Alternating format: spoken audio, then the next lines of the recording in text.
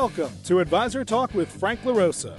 Brought to you by Elite Consulting Partners, it's the only podcast offering unfiltered guidance and direct advice for all things concerning financial advisors, RIAs, and the practitioners in the wealth management business. Learn more and subscribe today at eliteconsultingpartners.com/podcast. And now, here's your host, Frank LaRosa. Hey, everybody. Welcome to Advisor Talk with Frank LaRosa. I am your host, of course, Frank LaRosa. I'm the owner of Elite Consulting Partners as well. And today, we're going to do our third episode of a three-part series on growing your practice. And I have Jon Randall on, who's the owner of eXtraordinary Financial Advisors Coaching Company. Jon, welcome to the show again. Thanks, Frank. Awesome to be back for round 3. Lots of great stuff to get into. Let's go for it. Yeah. So for those of you who watched our show on YouTube, which is Advisor Talk with Frank LaRosa on YouTube, I decided to go without my jacket on this episode because we're going to get into the nitty gritty. We're going to roll our sleeves up and get into some tactical things. So for the first 2 episodes, Jon, right, to catch our listeners up, first episode was identifying your growth problems, right? What are the gaps in your growth? The second one is sort of coming up with the solutions. And we talked a lot about segmentation, really basically client segmentation to increase your service level to your better clients. 80-20 rule, right? Spend more time with the folks that are generating 80% of your revenue. It's 20% of your clients. So now imagine we've gotten our client over the hump of the anxiety of maybe getting rid of some clients, maybe having account minimums. And so they say to you, Jon, I listened to what you said and I segmented my book of business. And I even got rid of some clients that aren't revenue generating and they take up service models. Now I'm losing sleep at night because I don't know what I'm going to do now to turn those remaining clients into more revenue. So let's just get into the weeds and talk about what are the things that you are working on with your clients, because you have clients all over the country, and to help them they listen to you and they're trusting you. Now, what are the real tactical growth strategies that you're recommending to help them grow that revenue? Yeah. So as we go from this, leap of letting go of smaller clients, doing more for top clients, that's really the secret to the fastest growing people. They're doing this. And so people ask, well, how do I do more with my top clients? What should I do? And I can't tell you how many times we hear, well, I've done everything that I can do with my clients. I'm special. So I have yet. How about this one? I have all my clients' money. Right. Yeah. Everything. Yeah. I have yet to come across the practice that has captured every client opportunity. Maybe you listening are the first one in the industry, but it's highly unlikely. So we're going to talk about what you can do to capture more business with clients, which can in turn lead to capturing new clients organically. And once you're really good at what we talked about in capacity with the client experience in the last second podcast to this one, how to grow with existing people. Once you're awesome at these, you are in the greatest place to recruit other advisors and to acquire other businesses. And you're more profitable. You have better things going on that other advisors will want to be part of. People will want to sell to you because you have all this great stuff going on. So there's a lot of, exponential great factors here. But at the end of the day, it's about more revenue, more profits for your firm. And so we'll dive into the tactics here, how to do it. Yeah, let's go. So what's the first one? So doing more with clients in this segment.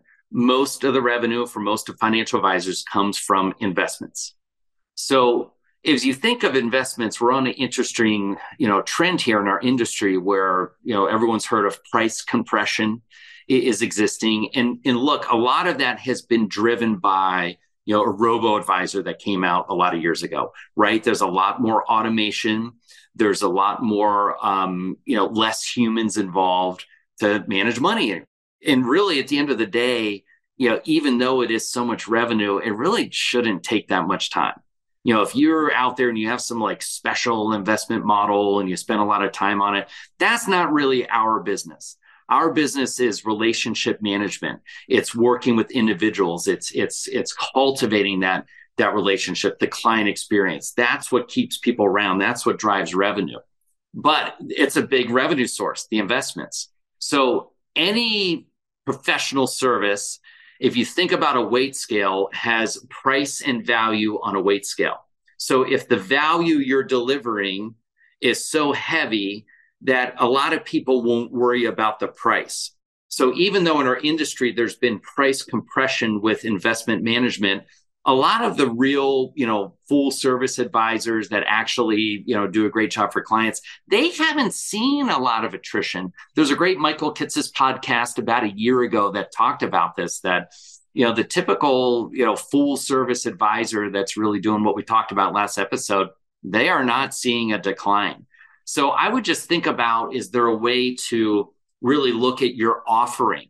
And you could have your standard offering, but you could also have an enhanced offering that has more value that people might want to pay for. So I'm not talking about going back to clients and just saying, we're just going to raise fees to raise fees. That's like going to the grocery store and you're used to milk being $3 and all of a sudden it's $7. That stinks. That does not feel good. But if you went to the grocery store and there was that $3 milk and right beside it was a special $7 milk that made you better looking, helped you live longer, some people might opt for that different milk. So same kind of thing. You can still get the old milk. It's just fine. Or you might want this enhanced milk here. So there are ways with your services to kind of evaluate what your offering is, and is there an enhanced offering that your clients might opt for? Actually, just funny you say that. We just, part of our service model is, when we move an advisor independent, we can work on we run all their payroll and all their benefits. We can help them with all those things. And we actually just went through this exact process because we were doing things for clients on the payroll side. And we ended up sort of doing things that really they weren't part of that program, like weren't part of running payroll. It was sort of HR related kind of stuff. And we went through an exercise and we said, hey, listen, we're still going to give you, payroll, and we're still going to do all the things we promised we're going to give you. But for these other services that you seem to have interest in, we're either going to have to charge you a la carte, which you don't want to do, right? Or we're going to charge you, which is called basically an enhanced payroll service program, which is great and will service you and you'll be happy. It's just a little bit more money, or you can just stay the way you are and do what you're doing today, and that's great. And any of these other things that you want, you can go to Paychex directly because they have access to the Paychex system. You can go directly, or you can get a higher level of service and come through us. And they all basically opted for the higher, the enhanced payroll fee. So it's amazing how many people, will upgrade if given the option. So I think a lot of times advisors just don't provide the option for something else. It's just the same old thing, and clients don't realize that there's more. So LPL did a survey, and I don't know the exact numbers, but I was at a conference with them a year and a half ago, and they did a survey of the top producers at their firm. And the top producers at their firm raise their fees every 2 years. But that, raise their fees. It's great for listeners. When's the last time, you raise fees? I hear a lot of times like it's over 10 years or 15 years. Right. It's a lot of times. And you do that, and the clients are like, oh, I thought you would, I was wondering when you were going to, increase your fee. Everybody, I increased. You talk to a business owner, like, yeah, I've been increasing fees on my clients for years. I was wondering when you were going to do it. Like, it's such a scary thing. And so the first thing advisors say is, well, I could do this with new clients, but I could never do this with my existing clients. But every single one that doesn't, we've led tons of practices through this transition. And again, it's not about charging more. It's just giving people the option for, the better milk, an enhancement, an upgrade. Every time the clients say, well, it's about time. We've been wondering when you were going to do this. So it's a great growth option. You said the big one earlier, Frank, that, I have all my clients' assets. I can guarantee you don't. They hide accounts. They have little stuff on the side. They do. And so to dig for those can help. This is a neat time for the first time, and I don't even know how long, we actually have interest rates. And it's not too hard to capture assets from a bank and put them in something that's actually earning interest. It's astounding the amount of assets that, good clients that are savers that don't spend anything, like hundreds of thousands just sitting around. And it's neat to see advisors capture millions in those assets that, look, once they come to your firm, they're not going to say, hey, can I have that money back and sit in my checking account? Even if it's going in a CD or money market or something with you, eventually it's probably going to get in your wrap accounts. They're probably going to get into something that helps them grow and produces revenue for your firm too. That's the mutual win we're looking for. Yeah, one of the things that and again, especially we talked about this on the last episode, when I work with a client and have them transition to a new firm, I go through not only what are you going to tell your clients about why you moved, right? But I also coach them on what to tell your clients to attract new assets. Again, to quote another stat from LPL, it just happens to be I had those stats in my head, but I've seen it over and over and over again over the years.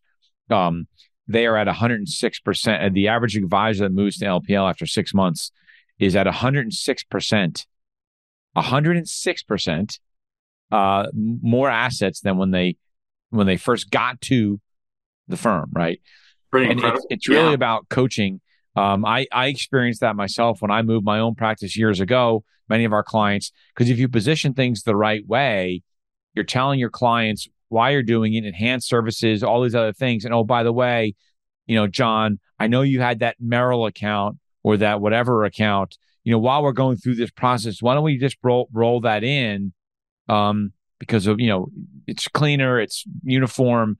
You haven't been happy with that person anyway. He hasn't called you in 6 months, and with our system, you get a call every whatever. Like you can go through the system that the Supernova system. You have those conversations, and then sometimes, which is the hard conversation, tell a client they're not necessarily like, hey, there's no seat on the bus for you, at the level that you're currently at, unless you want to bring over these assets or those assets, because we're enhancing our service model to our existing clients, and we have a $500,000 minimum or $1 million minimum.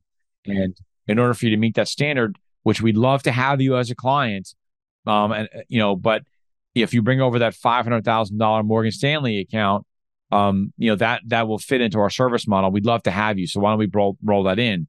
I think that terrifies advisors when they. It does, but it's you look at just the levels of satisfaction. I mean, clients, like getting contact, like you talked about last one. They like getting advice from you, but they also like you helping them implement stuff. That's the highest level of satisfaction. So if you capture these assets, think about it, they're probably better off with you. A lot of advisors, like we talked about before, they don't have much of a service system. They're not getting a lot from their advisor. If you're listening to this and you're getting better, you're probably doing more than other advisors out there. So these clients are better off if the assets are here under your watch and your team's watch. And then, so yes, getting more assets in is massive, but then getting them in a place where clients are better off and your firm generates revenue. Sitting in an old brokerage account, an old mutual funds collecting dust, probably not the best place. Actively managed wrap accounts, probably a better place. Clients are going to perform better over time, even with paying a fee, right? There's a benefit to paying that fee. There's a better return on the investment historically for people that are in actively managed portfolios. Yeah, the other thing that I always recommend, I use the term lead with lending. If you're at a firm, you have to be at a firm that has the capacity to do that. But lead with lending. If you go to especially your, to this sort of conversation, you're spending more time with your better clients. Your better clients are probably more than likely business owners that are trying to do other things and looking for low interest capital to go out and invest and do other things. And if you go to them with opportunities, you will bring in more assets because they'll want to they'll want to use those assets to get a better rate on their loans.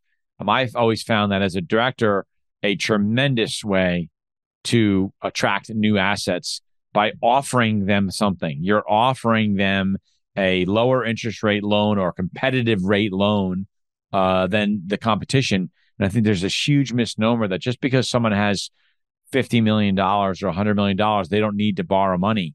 those are the ones that borrow the most money because they know what they can return on that money.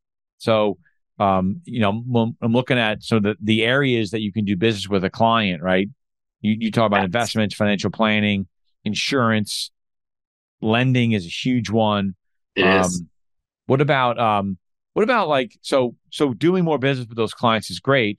How do you then go out and attract new clients? So the second component of this thing is really attracting new clients, right? How do you go about that? Because that's also something that advisors are, I don't know, afraid of, like asking for referrals. Yeah, well, remember that we talked about in previous episode, if you're doing such a fantastic job with people that they are going to tell others about it, they will come. That is a growth strategy. So when people say, I want to grow, I need new people, I always go back and look at, well, what are you doing with the existing people? Because they are the quickest path to others just like them. The number one way advisors are attracting clients is through referrals. Just is. The clients you're working with know your value more than anyone else. So they have already interpreted, they've already experienced it, they can talk about it to somebody else. And most affluent people in the industry are meeting their advisor through some kind of introduction. Number one, through a client. Number two, through a professional like a CPA or attorney. So it's really simple, but it doesn't have to be just, ask all the time. Yes, we teach some comfortable ways to position it and bring it up to really just keep people's radar on to help others just like them. But really just targeting and maybe finding a niche is kind of the next level. So even if you have one client that, gosh, they work at this place, they're a really good client, there might be other people like them, or they own this type of business. There might be other people like them that own these other businesses. That is target marketing. That's really where you can take referrals to another level. So let's say, I'm just making this one up. So let's say somebody, a really good client you have owns a car dealership. Well, there's other people that own car dealerships. Sometimes car dealers get together and they talk about their business, they share ideas, or they go to a conference. So to get access to other people like that, it's a smaller pond to fish in, and it's easier to get to the next fish. It's easier to get to that next person. It's also easier to get known. So you can position yourself that, hey, I'm an expert in dealing with car dealership owners. Even if you fake it till you make it, still, though, it's a much easier pond to fish in. And if the person has their radar on that, hey, you specialize in people like them, it's going to be easier to find the next one.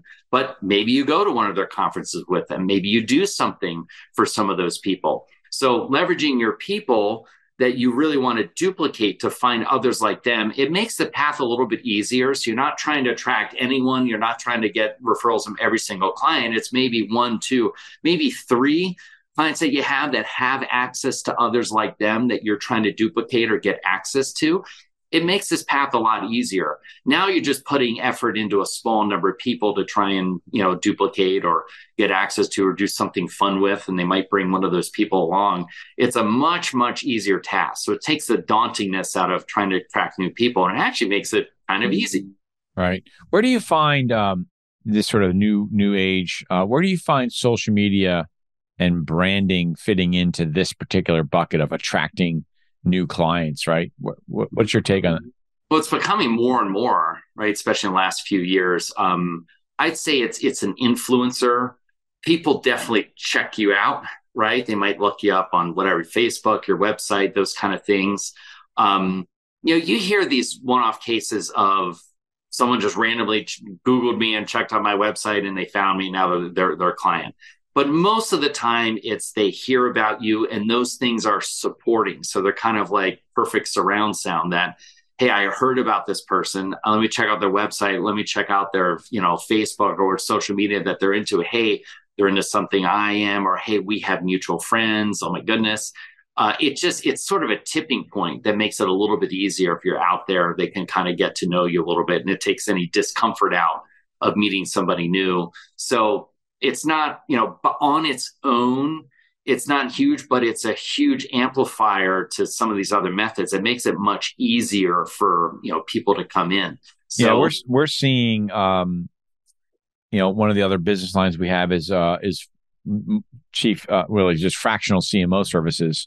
and we're working with some Ameriprise folks and working with some LPLs and Raymond James, and we're helping them build their brands. And what we're trying to get them to understand is like, hey, listen, we're going to do your social media, Instagram, all that, and like the phone's not going to just start ringing, right?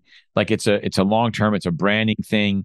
It's getting them to understand who you are as an individual, because when you meet somebody at a park or at a restaurant and you give them your card, what they're really doing is they're going to go online and they're going to see what you're all about. So it's like supporting documents. They want to see, they assume you're a financial advisor at any number of those firms. So you're smart, right? Because you're smart, you're at that firm, right? But what they're really looking for is, do they like you, right?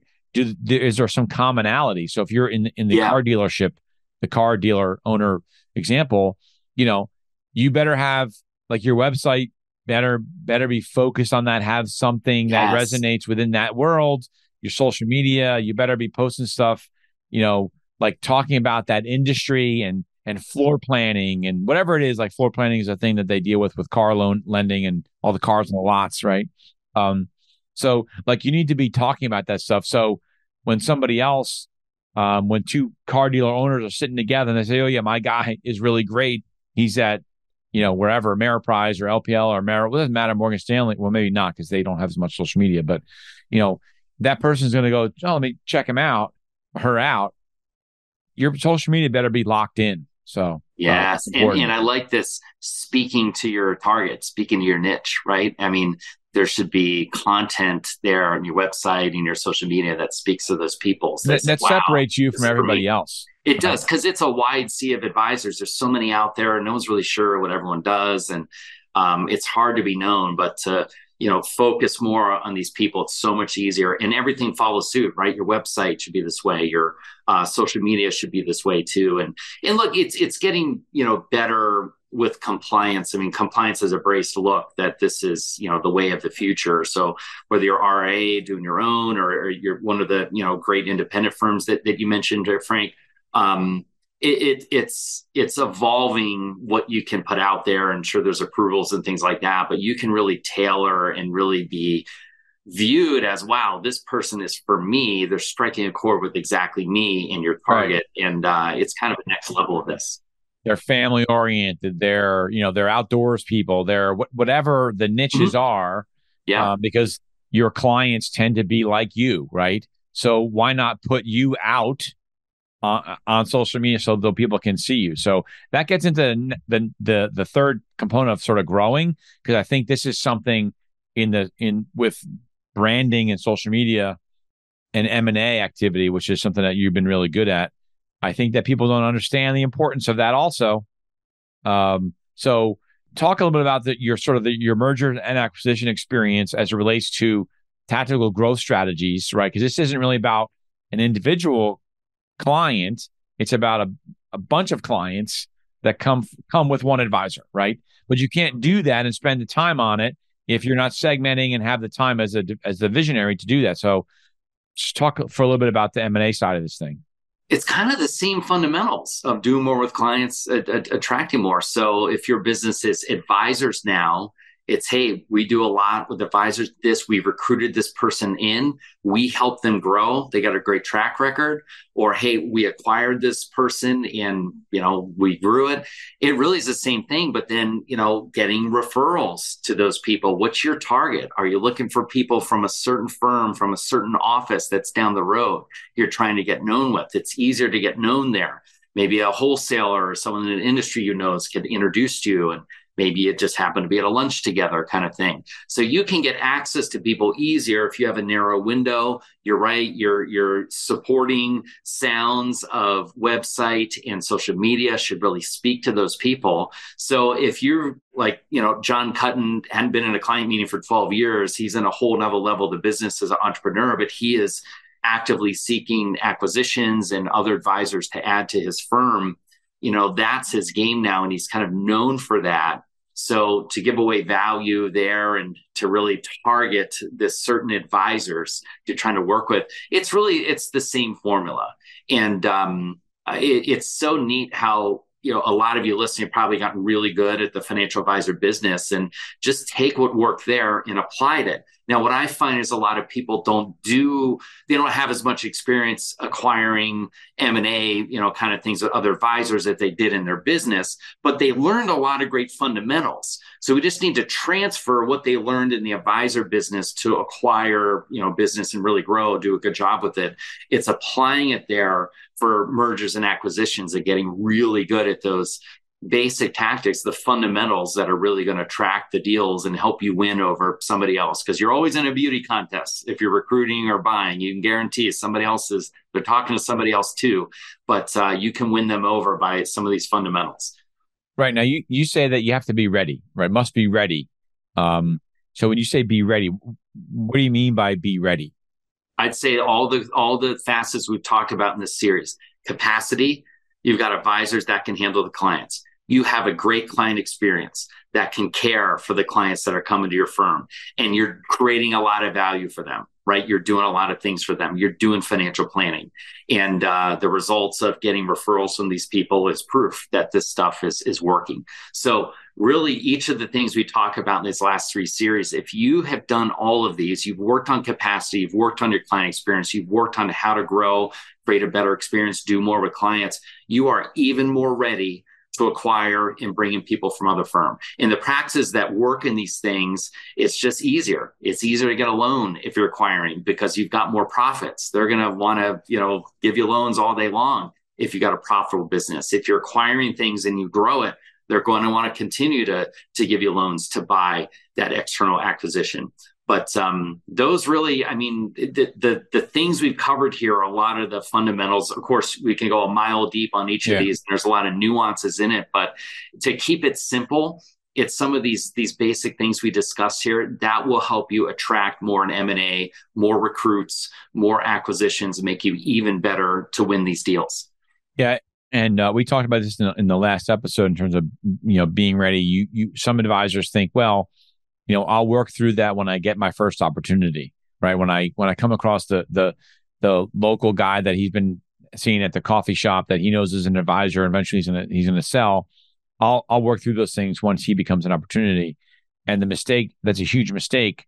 What you really need to be doing is acting as if you had an opportunity right now that walked through the door. How would you present? What's your value proposition? Can you define your client segmentation strategy? Can you define what the client experience is going to be for those clients of the selling advisor who probably has had those clients for 20 or 30 years?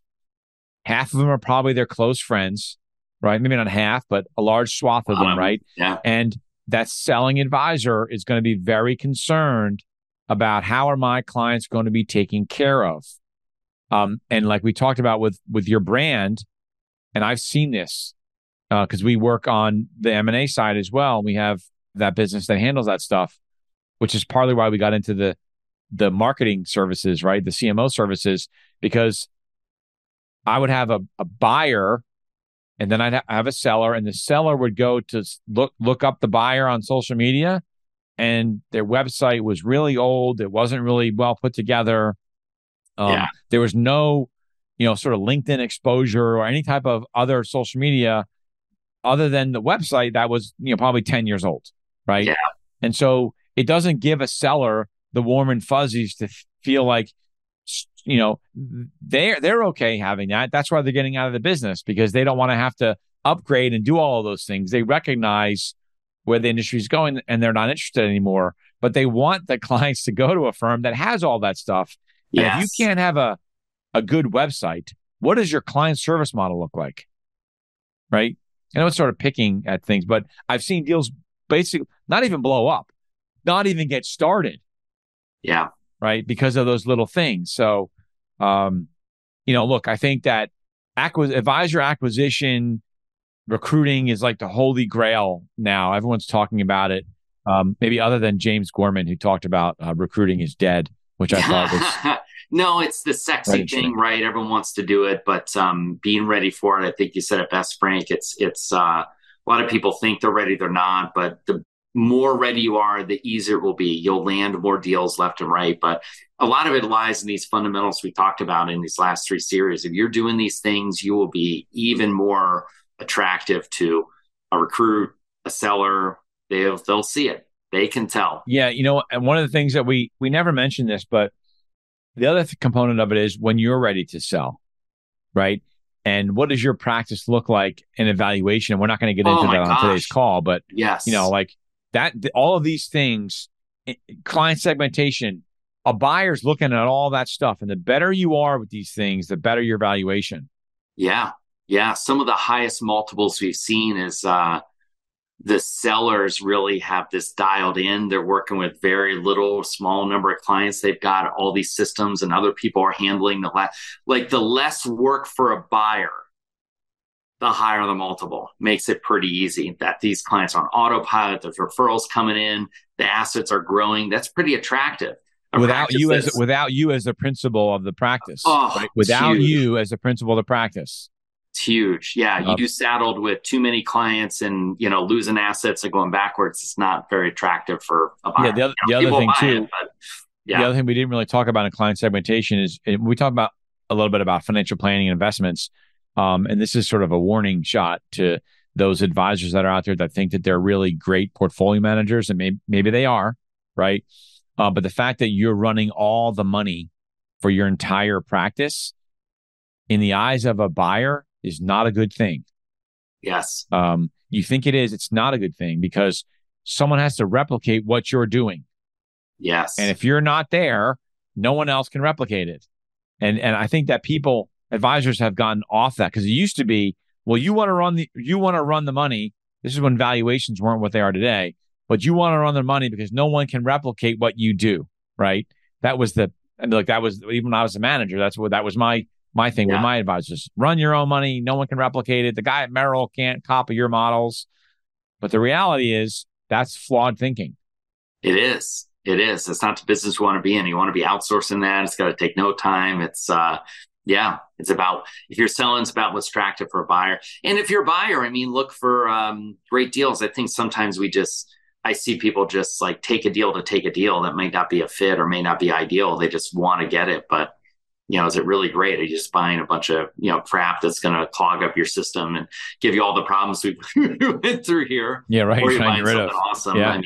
There's not too many unicorns for sale out there, but pay attention to quality, culture fit. We're seeing really, really important if you're acquiring or recruiting too is really important. You want to find good fits. Don't get too excited about something that's got red flags, but so many great deals out there, massive, massive opportunity to grow this business and all the ways we discussed from within, organically, inorganically with M&A. It's awesome. I love it.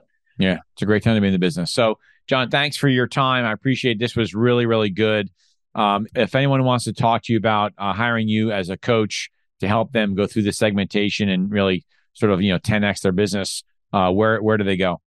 The easiest is our website right here, xfa.coach, short for Extraordinary Financial Advisors. If you want to email me directly, go for it. It's Jon, Jon, @xfa.coach. We're so excited about helping advisors grow. We've got a lot of capacity, a lot of great advisors who are ex-advisors. They're either moonlighting, doing it on the side, or they've sold their practice at a young age and they just love doing this, kind of like me. So we're excited to help you go to the next level. Awesome. And for my listeners, thanks for joining the call. Again, if you want to check us out on YouTube at Advisor Talk with Frank LaRosa, don't forget to like and subscribe. Also, share this with someone that you might think this might be helpful to that's struggling with this business right now. If you're looking to reach out to me, if you're looking to transition, or candidly, if you're just looking to get some help with your marketing strategy and you want to get in touch with our CMO team, you can email me at frank@eliteconsultingpartners.com. You can always also call me at 856-316-4651. Our website, of course, is eliteconsultingpartners.com. And Jon, thanks for this series. It was great. We had a lot to unpack. I would advise everybody to go back and listen to the first two. Make sure you have a notepad with you and a pen because lots of good content there. So, Jon, thanks a lot. I appreciate your time. Thanks for having me on, Frank. Thanks. Thanks for listening to Advisor Talk with Frank LaRosa. If you're looking for more advice or solutions on any topics in the financial services industry, or you just want to subscribe to our podcast, head on over to eliteconsultingpartners.com/podcasts.